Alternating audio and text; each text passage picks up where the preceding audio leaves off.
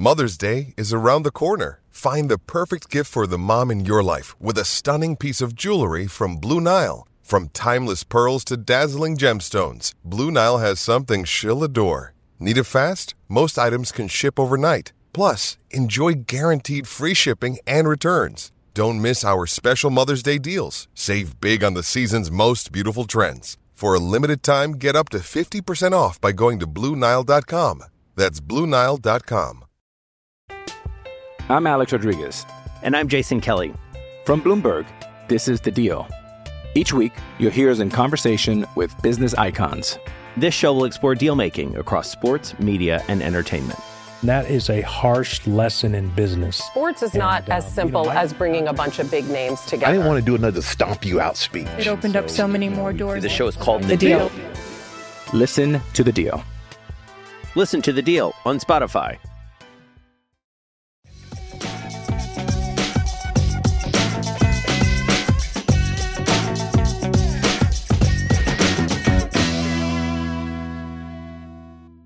Hello, everybody, and welcome to Penguins to Go, your daily dose of Pittsburgh Penguins news and analysis.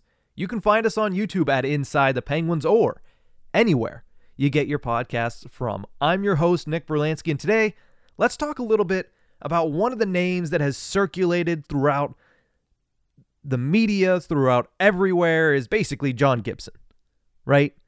Everybody has mentioned John Gibson of the Anaheim Ducks is a potential target for the Pittsburgh Penguins to address their goaltending issue this summer. A lot of people have talked about it. A lot of people. I mean, and for a while, too. The connection is obvious between him and the Penguins because, well, he's a Pittsburgh area native. So the connection has been there for years. Trade rumors have been there for years. But I do want to address one article I read in the Pittsburgh Post-Gazette by Joe Starkey. He wrote in the Gazette that he's inclined to pursue Gibson, like a lot of people are. But he said, even if it means trading Jake Guentzel or Brian Rust. He lost me there, right? I get it. There's questions about Tristan Jarry's consistency, his ability to be the guy at the NHL level. His performance this season has clouded an already pretty overcast offseason for the Pittsburgh Penguins. And I also understand why John Gibson is a target in a lot of people's minds. And I'm not going to lie, I don't think it would be a bad option for the Pittsburgh Penguins. But trading Jake Guentzel or Brian Rust, that goes, to me, personally, nothing against Joe, but to me, that's a bridge too far. This isn't a move, in my eyes, that the Penguins should be making. Would I move Guentzel or Rust for a bona fide, no doubt, this is a number one goaltender? Yes, but the list of those guys is very small in my eyes. Right? You obviously have the ones that aren't moving. Vasilevsky's never going anywhere. Igor Shesterkin is not going anywhere. Ilya Sorokin is not going anywhere. UC Saros is questionable. I would trade Brian Rust for UC Saros. I don't know if I would trade Jake Guentzel. I don't think I would trade Jake Guentzel, even if he's entering the final year of his contract. Is John Gibson a guy in my eyes that fits that description? No, not right now. He's not. Gibson, over the last 4 seasons with the Anaheim Ducks, has played 195 games. In those games, he has a .902 save percentage and a 3.32 goals allowed average. Compare that to Jarry, who has played 177 games, so while everybody is worried about Jarry's health, Jarry's ability to stay in the lineup, that's 18 less games. John Gibson's apparently a workhorse. Tristan Jarry can't stay in the lineup. 18 more games over the past 4 seasons. And he has a .915 save percentage, much better, and a 2.62 goals allowed average, also much better. Now, what Starkey correctly points out is the Anaheim Ducks defense has been trash over those 4 seasons. Meanwhile, the Penguins have kind of had a roller coaster, right? Last season in 2021-22, they had a really good defense in front of Tristan Jarry. This season, They really didn't. Bottom third of the league. It's not like it was that much better than the Ducks this season. But I'll give that to anybody that loves Gibson over Jarry. Gibson did have to deal with poor goaltending.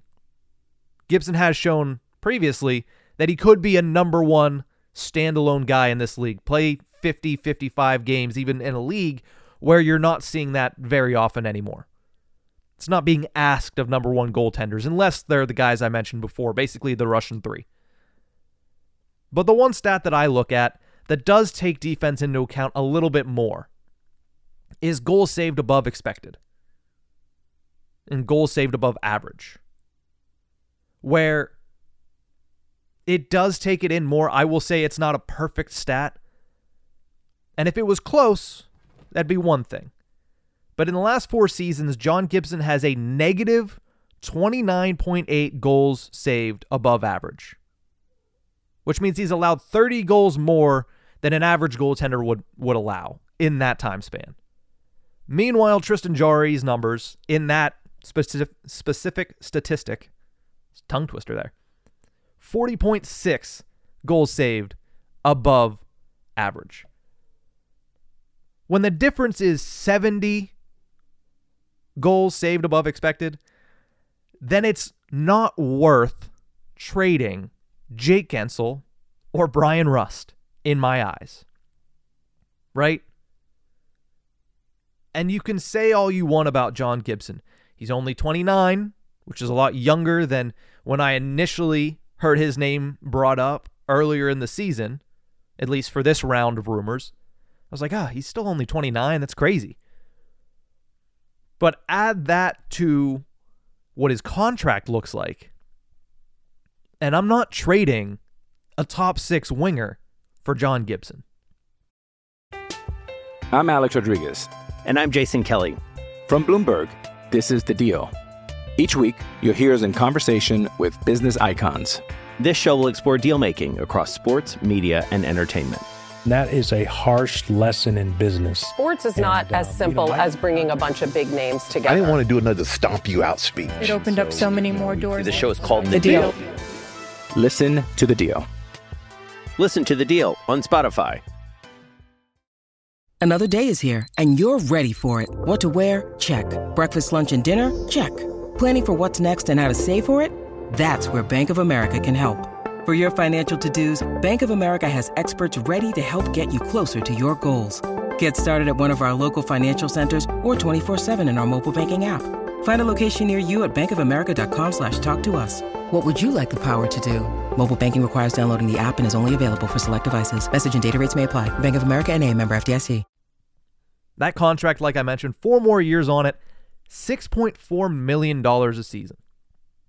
Now, is Tristan Jarry going to get $6.4 million a season? I would hope not.